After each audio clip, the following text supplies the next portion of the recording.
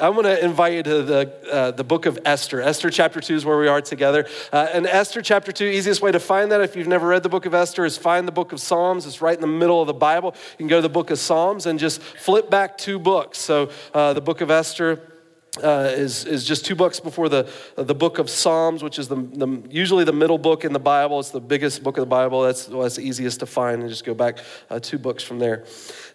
When we get to the book of Esther, here's what I want you to know. If you've ever read the book of Esther or studied the book of Esther, Esther is a difficult book. It gets a bad rap, and I think the reason it's a difficult book and it gets a bad rap has a lot to do with where we're going today in chapter 2. It is messy. Esther is not really quoted in the New Testament. You got all these quotes of the Old Testament in the New Testament. You don't find one for Esther. And when you read church history on the book of Esther, people say a lot of negative things about the book of Esther. And it's because of the mess that we're going to step into today. We're going to see what makes this book such a challenge. And while we look at the mess of the book of Esther, we're also going to look for, in chapter 2, what you're going to see is really God's hand of grace coming into this chapter. And that's what we're going to title this chapter is Messy Grace. Not because grace is messy, but really because grace is made for the mess. I mean, we recognize in our lives we can make a mess of things, and the way we're able to find ourselves restored and forgiven and renewed is because of grace. And Esther chapter 2, I think, starts to build the idea of God's grace stepping into the mess of this story.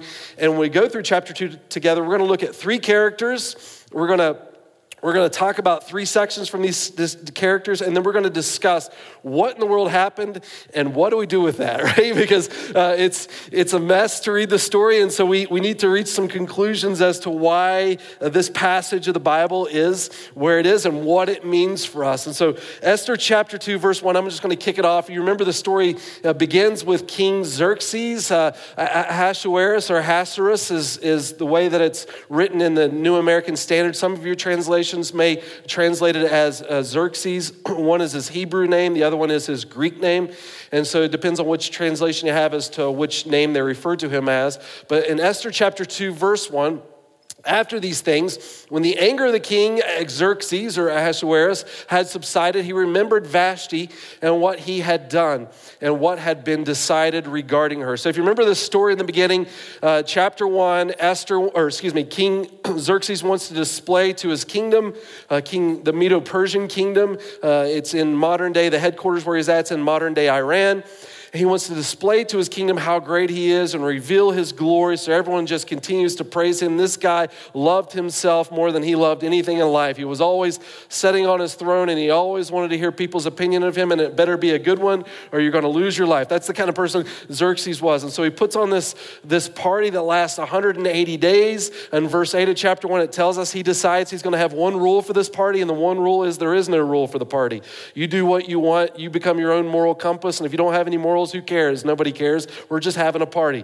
And everyone just gets wasted. And then Xerxes decides to make this dumb decision where he treats Vashti like she's a tool to be used. And he makes a request of her to show up to the party with nothing but her crown is all he wanted her to wear. She says no. He gets mad and he divorces himself from Vashti. And some believe not only does he separate himself from Vashti, but he actually requires an edict for her execution, that Vashti is not only separated from the king, she is separated from this planet. Like, that's how far some people believe he went. And then in chapter 2, verse 1, when he wakes up from his drunken stupor, he realizes what kind of an idiot he was. That's what it's saying, or at least to a degree, he realizes what kind of mistake he's made regarding her. And then in verse 2, he decides to seek counsel once again. What should I do with this? And in verse 2, it says this: Then the king's attendants who served him said, "Let beautiful young virgins be sought for the king."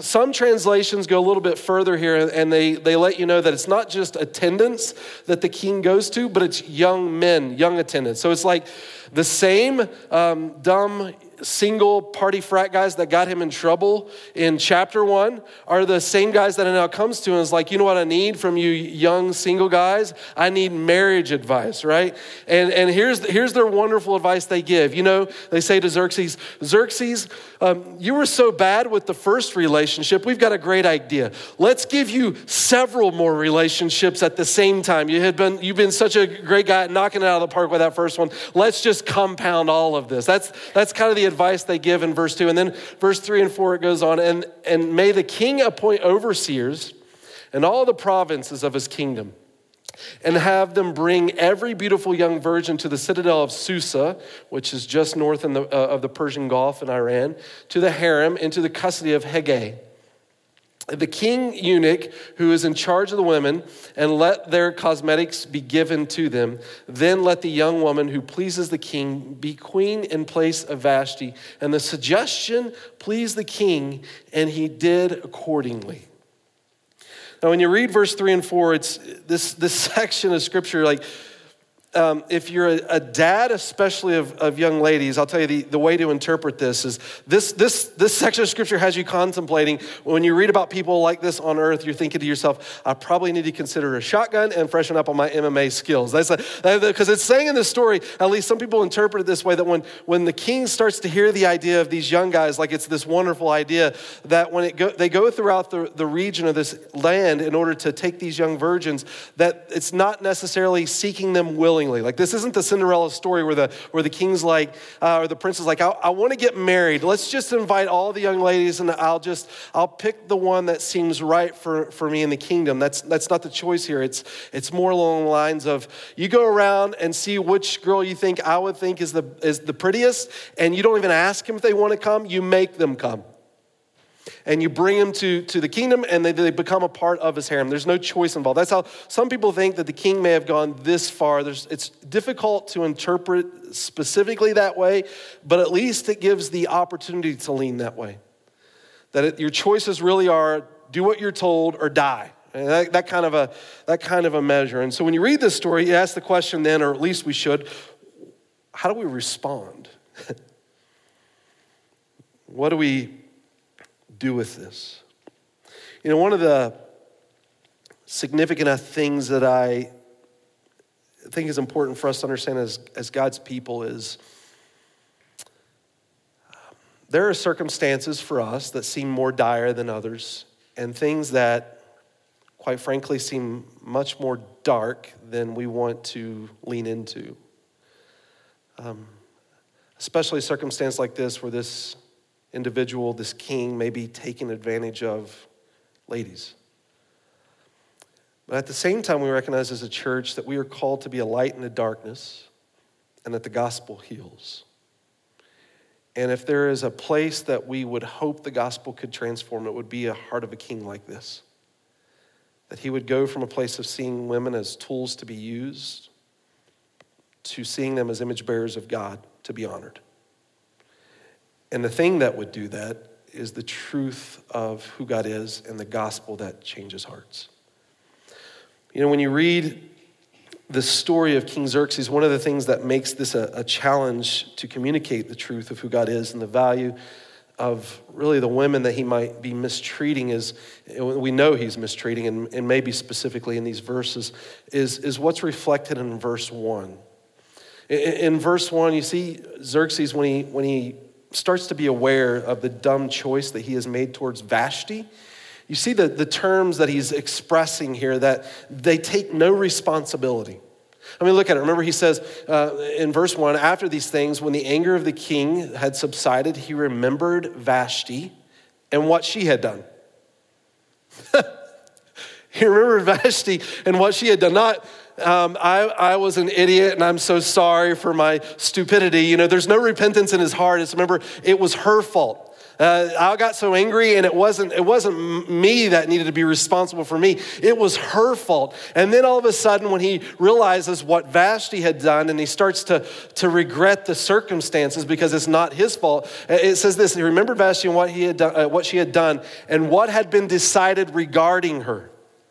It's like, who do you think made the law that banished Vashti, right? It's like, me completely out of my circumstance. So he goes from two extremes here. He's completely in a rage, trying to force what he wants to have happen because Vashti isn't being obedient to his request. So you see this king getting angry. And then when the king doesn't get what he wants, what he plays in this verse is also the card of the victim.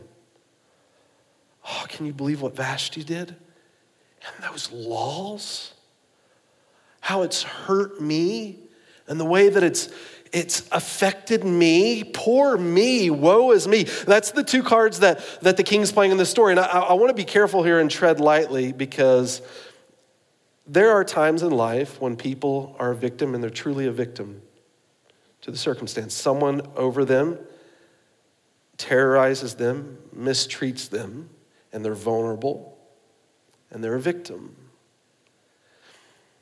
But then there are other instances where the person pretending to be the victim isn't really the victim, rather they're the victimizer. But in Xerxes' situation, what other card does he have to play? I mean, you think about the way he's built his empire. The center of Xerxes' universe is Xerxes. And when you can't get what you want by your authority and your anger, and you see yourself as the solution to life, what else do you have but to try to play the card of the victim, to win the sympathy of people so that you can still manipulate the circumstance to get what you want? That's Xerxes. And quite honestly, in a lot of ways, it's the way we set ourselves up for in America. And it's not to say that people aren't victims. People are victims, and we should be concerned, compassionate, and caring to people that are taken advantage of when the weak are preyed upon.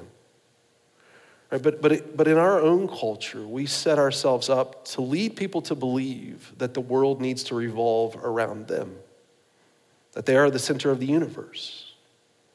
And when things don't go the way that they want, they throw their weight around in anger. But when you don't get what you want and you're the center of the universe, you find yourself weak. And the only card you have to play, if you are the king of your domain, is victim.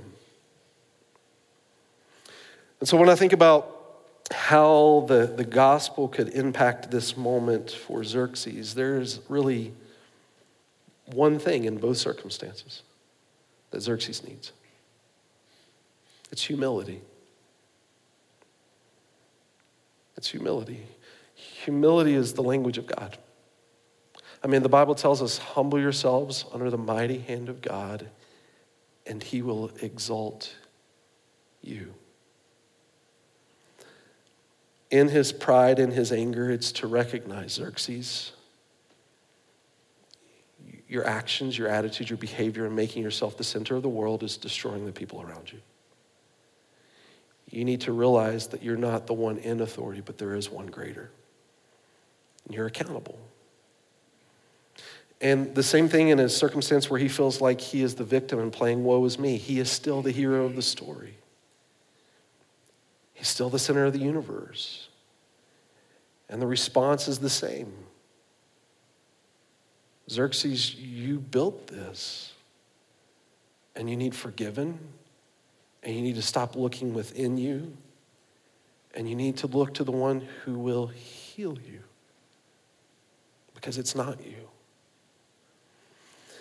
But anytime we lead into this type of scenario, it's not only detrimental to the individual who sees their identity as the center of the universe, but everyone else around them that is being affected by their behavior. Pride leads to destruction. Humility is what heals. So when you think about this issue of Xerxes, and you think about your scenarios in life, whether maybe you specifically,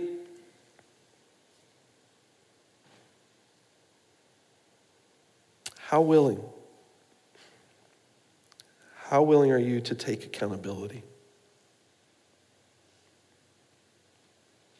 How willing are you to confess and seek forgiveness? Does your leadership typically display itself in anger? And when you display that anger and don't get what you want, do you then pout as if you were the victim? Or do you take accountability? Humility. Surrendering the situation to the Lord to recognize it's not you who is ultimately in control, but him. Character number 2. And this is where it gets even more challenging. Xerxes is an easy one, right? I mean, you can see his flaws, it's apparent, and maybe it's a reason to also honor the Lord, praise the Lord for it, because it's easier to see how the gospel fits in his circumstances. But the next two characters that we're going to be introduced to, a little bit harder, that we struggle with, because we want to put these characters on a pedestal. And the first one that we find is this character named Mordecai. And I want you to know there is room in what I'm going to present to you with Mordecai and Esther in just a moment, the bigger hero of the story. There's room here for interpretation. So I'm going to tell you, I'm going to share a little bit more of my opinion on who these two characters are. And you can disagree with me, and you can disagree with me passionately, right? And I would even be curious to know if you agree or disagree with what I have to say with these two. But there is a challenge in understanding who these characters are and what they represent in the greater story that the Lord wants us to focus on. So here's what happens. Verse 5. There was a Jew at the citadel in Susa whose name was Mordecai, the son of Jair, the son of Shimei, the son of Kish, a Benjamite who had been taken from Jerusalem with the exiles who had been deported with Jeconiah, king of Judah, whom Nebuchadnezzar, the king of Babylon, had deported. Amen. Right?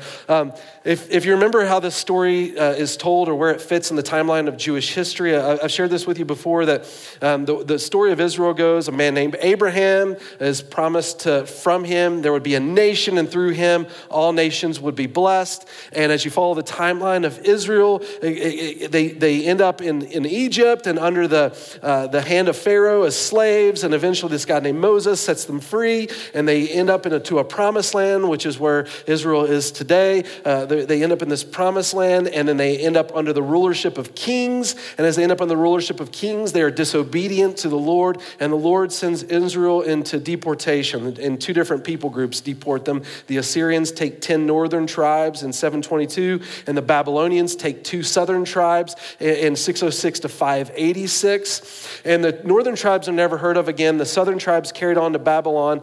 God tells them that they're going to return one day to Israel after 70 years that they're deported out of Israel into Babylon. God would free them, and in 70 years they would be able to go back.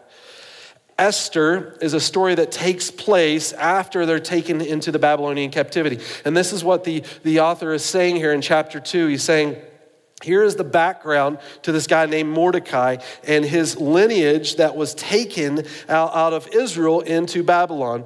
Now, when it tells us this about Mordecai, it's not saying that Mordecai was carried from captivity from Israel into Babylon, but rather his family was, and this is his genealogy. Most likely, maybe Kish was taken out of this area into Babylon, and now Mordecai finds himself born in captivity under the Babylonians, which are eventually conquered by the Medo-Persians. And the Medo-Persians is who Xerxes represents today. So a little bit of historical background there for who Mordecai is. And then it says, verse 7, he was the guardian to Hadassah, that is Esther, his uncle's daughter, for she had no father or mother. Now the young woman was beautiful of form and face, and when her father and her mother died, Mordecai took her as his own daughter. So it came about when the command and decree of the king were heard, and many young ladies were gathered to the citadel of Susa and to the custody of Hegai, that Esther was taken to the king's palace into the custody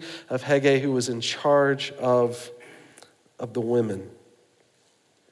So you see here, many young ladies, he's raising, Mordecai's raising Esther. Esther's not his daughter, but he's adopted Esther, and he is cousin to Esther, and that Esther represents one of several ladies that were taken into custody. And if you read a little bit of Jewish history on this, that there are Jewish historians that think that when Xerxes sent his guys out to take ladies into his harem that he could pick a new queen, that Josephus, one Jewish historian, says that upwards of 400 plus young ladies were taken, and then it goes up from there. So 400 is the lower number. Some say up to 1,400 women were taken during this period to the king Xerxes for him to decide who his future wife would be. And you see in verse 8 that Esther was one of those, that it doesn't say that she was necessarily given a choice, but that she was taken. And then verse 10 and 11 goes on.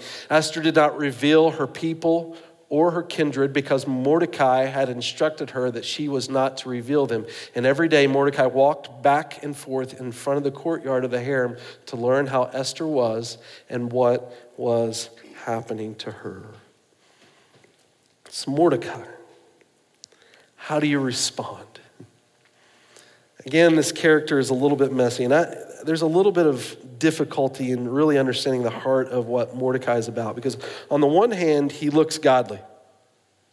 On the one hand, he adopts Esther, which I think one of the things that's closest to the heart of God is the idea of adoption. I mean, you read God in the New Testament correlates our relationship to him as one of an adopted child, because we were alienated from God. We didn't belong to God. The Bible calls us enemies of God. But in Ephesians chapter 1, verse 5, he predestined us to adoption.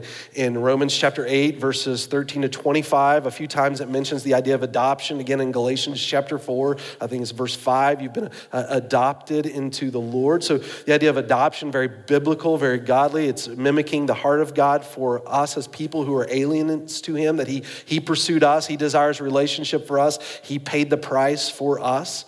And you see that heart here expressed with Mordecai. He not only adopts, but he checks on Esther. You see in verse 11, like after Esther's taken, he's every day going to the kingdom. He's walking out in the courtyard to learn how Esther is faring. And then a little bit later even tells us that Mordecai goes out of his way to preserve the king's life. He rescues the king at one point from death as people wanted to take the king's life.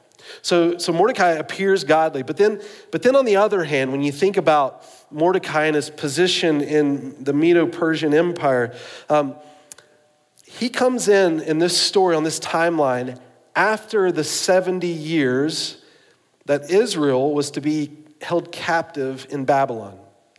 Meaning God told his people, you're going to be taken into captivity. The Babylonians are going to conquer. You're going to be taken into captivity. After 70 years, I'm going to allow you to return. And so some of the Jews have now made the journey and they are back in Jerusalem, but not Mordecai. I mean, it begs the question, is Mordecai then godly if God opened the door and told his people he wanted them to return, yet Mordecai refuses to go back? Or when you read the book of Esther, you never see anyone specifically talking to the Lord or about the Lord. And some people look at the book of Esther and call it a godless book in that sense, that God is not spoken about directly. How godly can you be when you don't even talk about the Lord in the book, especially when your character is introduced? And then some people will say, well, in the book of Esther, it says that Esther is taken. It says these ladies are taken, but it never really truly says that they're taken by force. And it never shows any of the ladies disputing being taken by the king. So it may be, yes, the king came and got them, but they also went willingly. And Mordecai never fought it. There's no description here in this narrative that says, and it was opposed to Mordecai's desire or will for Esther. That he may have willingly allowed her to go to the king. And then some people go a little bit further and say, in verse 11, when he's going out to the courtyard, if he willingly let her go to the king, that his intentions in going and checking on Esther isn't because he's really concerned with Esther. It might be that he's more interested in the political gain that he's going to receive because he knows Esther's in the kingdom. And so he's just interested in the juicy daily gossip. So he knows where he stands before King Xerxes because Esther belongs to him. How godly is Mordecai? Who knows? But let me ask, what would you do in his shoes? We don't know the full story or the intentions behind everything that's written here, but what would you do in his shoes if there was an opportunity, let's say, for your child to become queen of the Medo-Persians? What if there was a risk to try to stand up for your child because you didn't want them to become a part of the king's harem? How far would you go to fight for your kid? Where is the line between convenience and conviction? What price would you accept to compromise your faith? How much would someone have to pay you for you to do something that you knew would stand against the Lord? One of the chapters in the Bible that I have loved to reflect on in the last couple years, I was doing a devotion with my kids a year or so ago, and we got to Acts chapter 16. And the book of Acts chapter 16, one of the things that struck me when I was reading with my kids, it was a family devotion one night, was Paul's heart in the beginning of that chapter to go to the city of Lystra. If you read Paul's first missionary journey, it ends in Acts chapter 14. The last town that he goes to on his first missionary journey is the town of Lystra. And the last thing that happens to Paul in that town is he's drug outside of the city, and they stone him and left him for dead. They thought he was dead. And Paul got up, and Paul ends up going home and reports on his first missionary journey. And when Paul then decides to go on his second missionary journey in Acts chapter 16, and they ask Paul, where do you want to start in your missionary journey? You know the first place Paul says? It's Lystra. It's Lystra. And Paul didn't travel by himself, and the friends that went with him, they would have heard the story of how Paul and everything that happened to Paul and how Paul was stoned at the end of his journey in Lystra. You can imagine if you're joining him on a second missionary journey, you're like, where are we going to go first? Paul, you saw all these great places. Paul's like, I'm going to start in Lystra, right? I don't know about you, but when I think about my faith and the conviction and convenience of what it should be, I would say, I'm not sure if that's the Lord's will, Paul, right? Like, how about this? What's the second town? I'll meet you there, and you can go ahead and go to Lystra, right? And then Paul goes to Lystra, he preaches, and then as Paul starts on a second missionary journey, one of the things that happens to him is he gets a vision from the Lord that God tells him to go to Macedonia, go to the region of Macedonia. So Paul goes to the region of Macedonia. He ends up in a town called Philippi, and do you know what happens to Paul in Philippi? He gets thrown in jail. God's will for him was to go to Philippi, and what happens to Paul is he gets thrown in jail. I don't know about you, but when I think about me, and if I were to think, the Lord is leading me to do something, and I get there and I'm thrown in jail, I would be questioning whether or not that was really the Lord. I think Satan tricked me, right? He pretended to be God, but obviously the Lord would not want me in jail. That's not very convenient, right? And that becomes the struggle. What is our faith about? What is our faith about? Is it about convenience, or is it about conviction? Is it about truth, or is it about comfort? What risk will I go to stand for the reality of who Jesus is and how important he is in the lives of other people? What sacrifice would I pay? Jesus paid it all. Why would I stop at anything less? That's why when you look at Mordecai, he's such a challenging figure, because God's people should be back in Jerusalem, because that's where God's presence was. Convenience or conviction, not passivity. At least in this circumstance, we got to recognize that one thing Mordecai should do, and I wish the text told us a little bit more, is at least stand up for your child. At least understand that God has given you a gift, in nurturing their heart, even at times when they don't want it, is so important and valuable for you as a parent, because God created the family to go and bless the world, and you as a parent have an opportunity to nurture a heart that's going to affect their generation and generations to come if they could walk with Jesus and see the goodness of who he is. Psalm 127. Verse 4, like arrows in the hands of a warrior, so are the children of one's youth. Blessed is the man whose quiver is full of them. I love that picture of parenting.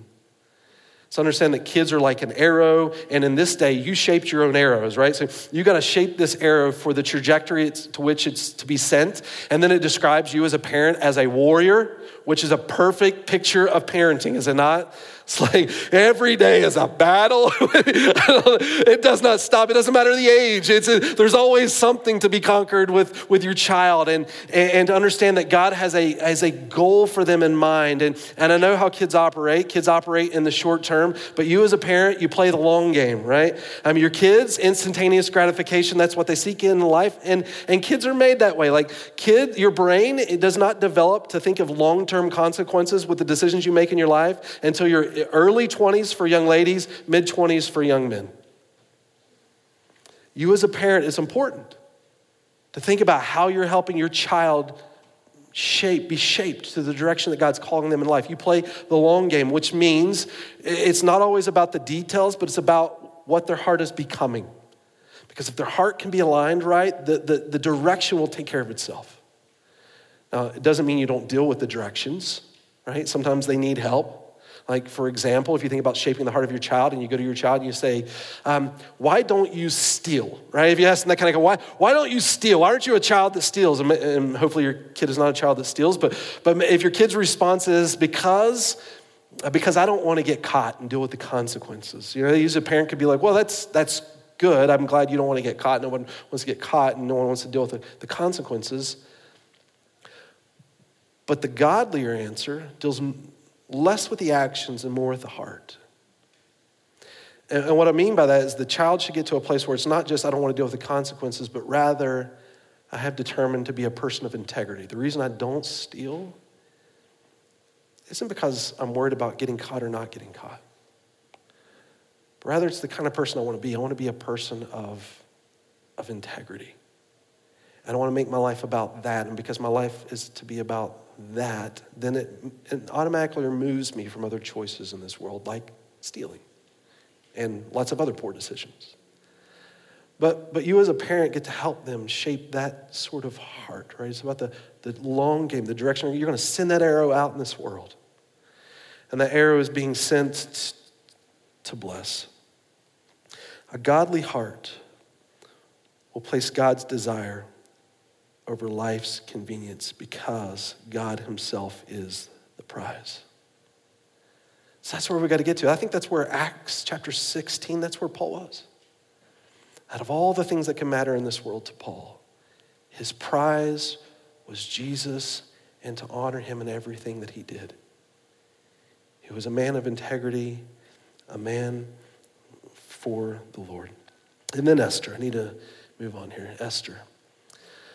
Verse 7, pick back up a little bit back, a couple of verses here. He says, he was the guardian to Hadassah. That is Esther, talking about Mordecai, his uncle's daughter.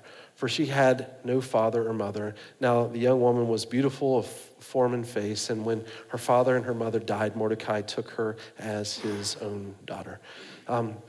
Real quick, I think there's a foreshadowing here with Esther. I think that's the reason why it told us both of her names. This word Hadassah is actually the word for myrtle, and this word for Esther means star. And I think it's a little bit of a foreshadowing of who Esther is going to be. Now, I don't think, here's my personal opinion, Esther starts off this book as a godly young lady. But I think by the end of the book, she certainly is. There's room for me being wrong on that. This is just speculative.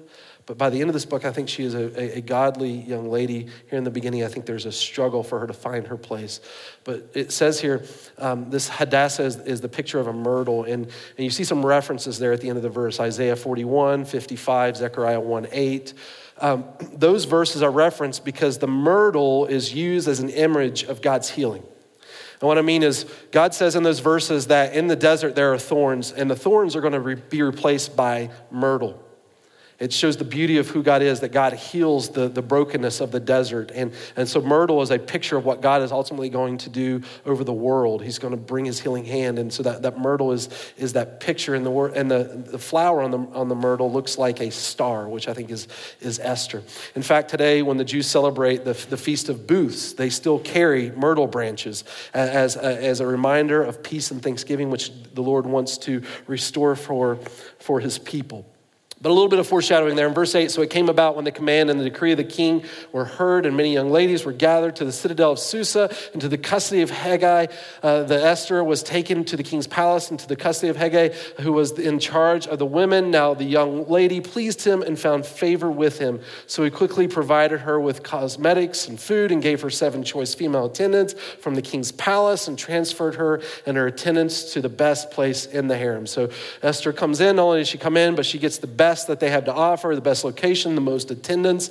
And so you see this happening with her. And then verse 15, now when the turn of Esther, the daughter of Abihail, and the uncle of Mordecai, who had taken her as his daughter, came to go into the king, she did not request anything except what Hegai and king's eunuchs who was in charge of the women advised. And Esther was finding favor in the eyes of all who saw her. So Esther was taken to King Xerxes in his royal palace in the 10th month, which is the month of Tebeth, in the 7th year of his reign. Last two verses, I promise. The king loved Esther more than all the women, and she found favor in the kindness with him more than all the virgins, so that he set the royal turban on her head and made her queen in the place of Vashti. Then the king held a great banquet, Esther's banquet, for all his officials and his servants. He also made a holiday for the provinces, and he gave gifts in proportion to the king's bounty. What do you do with Esther?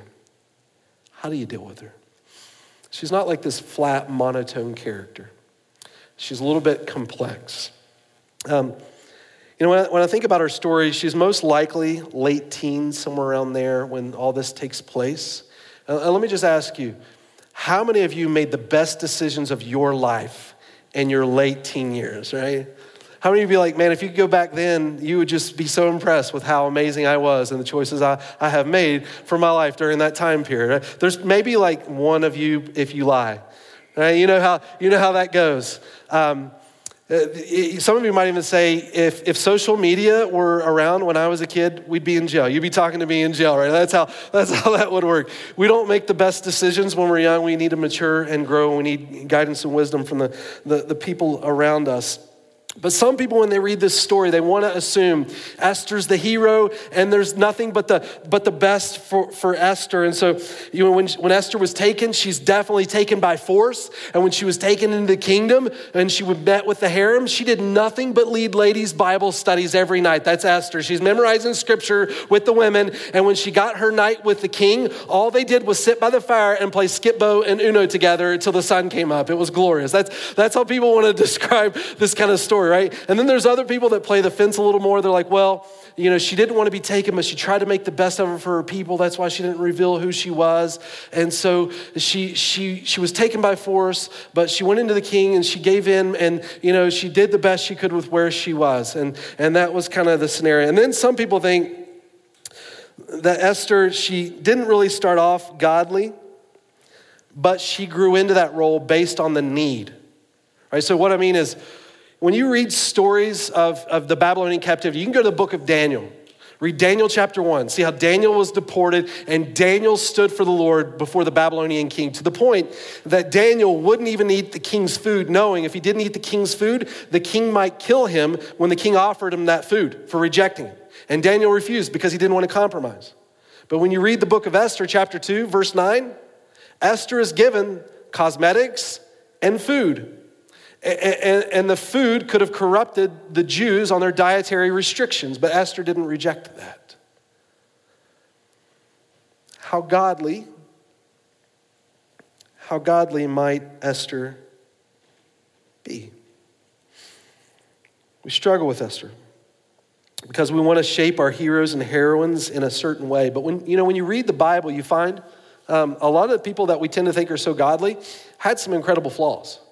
Like Noah, built the ark, finds favor with God. First thing he does after he's off the ark is he gets wasted drunk and out of his mind, right?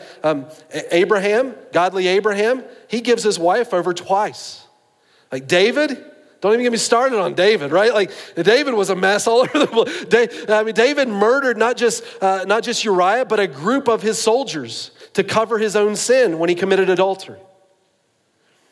These heroes of the Old Testament that they look at, they've got flaws. And when we read the story of Esther, I'm not so sure that Esther is this spotless hero either. In fact, I don't even think the book would be helpful with us for us if we saw her that way. Like if we saw Esther as the hero and she's done nothing but follow God and never made a mistake, even in her teenage years and compromising her faith. Like the way that we're going to tell the story is this: Esther was good, and because Esther was so good, God did good things for her, and that's why we have this story. But what does that do for you? Have you always been good? Have you been perfect? And here we have godly, great heroine Esther. But how does that book encourage you that God only shows up for the good people? And if you don't find yourself as one of the good people all the time, then you don't get God. That's not helpful. That's not encouraging, right? Because we need grace and forgiveness and love. And so this is what I would say to us. I don't think the hero of the book of Esther is Esther. I think the hero of the book of Esther is the Lord. And here's where you see it. In a couple verses, verse 9, and I should have written this down, verse 15, it's also there in verse 17. What you see repeated multiple times, there is this phrase that's just peppered in this story. Esther finds favor. Verse 15, Esther finds favor. Verse 17, Esther finds favor. It's as if, without saying God has his hand in the circumstance, that it's telling us God has his hand in the circumstance. It's as if God dips into the mess of this story and all of the things that are happening here, and he's setting up the stage to provide an opportunity for God's people to find freedom. That's what Esther does at the end of the book, is she becomes a part of God bringing rescue to his people who are facing death. And how does it happen? That despite us, God steps in and he moves in the mess that we can find his grace. Esther, I think, comes to the Lord because she sees the evidence of his grace. And she surrenders to it. And guys, when I think about this story and relating to us, let me just ask you this way. How many times in your life does God have to pepper your story with his grace that you would finally come to a place where you surrender to him? Or maybe we could say it like this, if you feel like you're surrendered. How many times in your life can you reflect back on the grace of God peppered into your life, where it brought you to the place of recognizing how much you needed the Lord and you turned to him? That's the story of Esther. That in one young lady turning to the hand of God, many people are rescued. Guys, that should be our story too. We came to the Lord, and not only did the Lord heal my life and transform my life, through me, he blessed other people. It's an incredible story that gives hope to everyone that way. That God would do such a thing with his grace, and that as he is the hero of the story, we have the opportunity to come to him as he weaves his grace into our lives. Let me end with this and be done. There is a sculpture in Geneva, Switzerland. It was made by a man who's Romanian. His name's Albert Gheorghe, I think is how you say it. But he made this sculpture, and this is a touching story, but he made this sculpture after he lost his wife. And you see, it's titled Melancholy because you see as this man is sitting there absent of his wife, he's just recognizing the hole in his soul because she's not there. Because when I think about this, not only do I see the pain of an individual who loved and cherished his wife, but I really see a gospel story in it too. That we're all made this way as spiritual beings. And the one intended to fill our soul ultimately is the Lord. And what you see in the book of Esther are people going through the struggle, and they're all in different places. You have Xerxes in his pride who is completely blind to the need for the Lord. You have Mordecai who's wrestling with convenience and conviction. And then you have Esther who's being put in a place of opportunity as God is weaving his grace and his hand is becoming evident with how much he can not only bless her, but all of her people if they would just surrender to him. God has made us as a worship being, and all of us have struggles, but the answer for us begins and ends with our surrendering to the Lord to allow him to have his way in our lives. That's the gospel of hope. That's who Jesus is. That in the midst of our mess, his grace comes raining in, that we can find freedom in our King, not because of anything that we've done in our perfection, but because of what he has done in his perfection, because he is the rescue King come for our soul. This message has been brought to you by Alpine Bible Church in Lehi, Utah. If you'd like more information, please visit us online at alpinebible.com.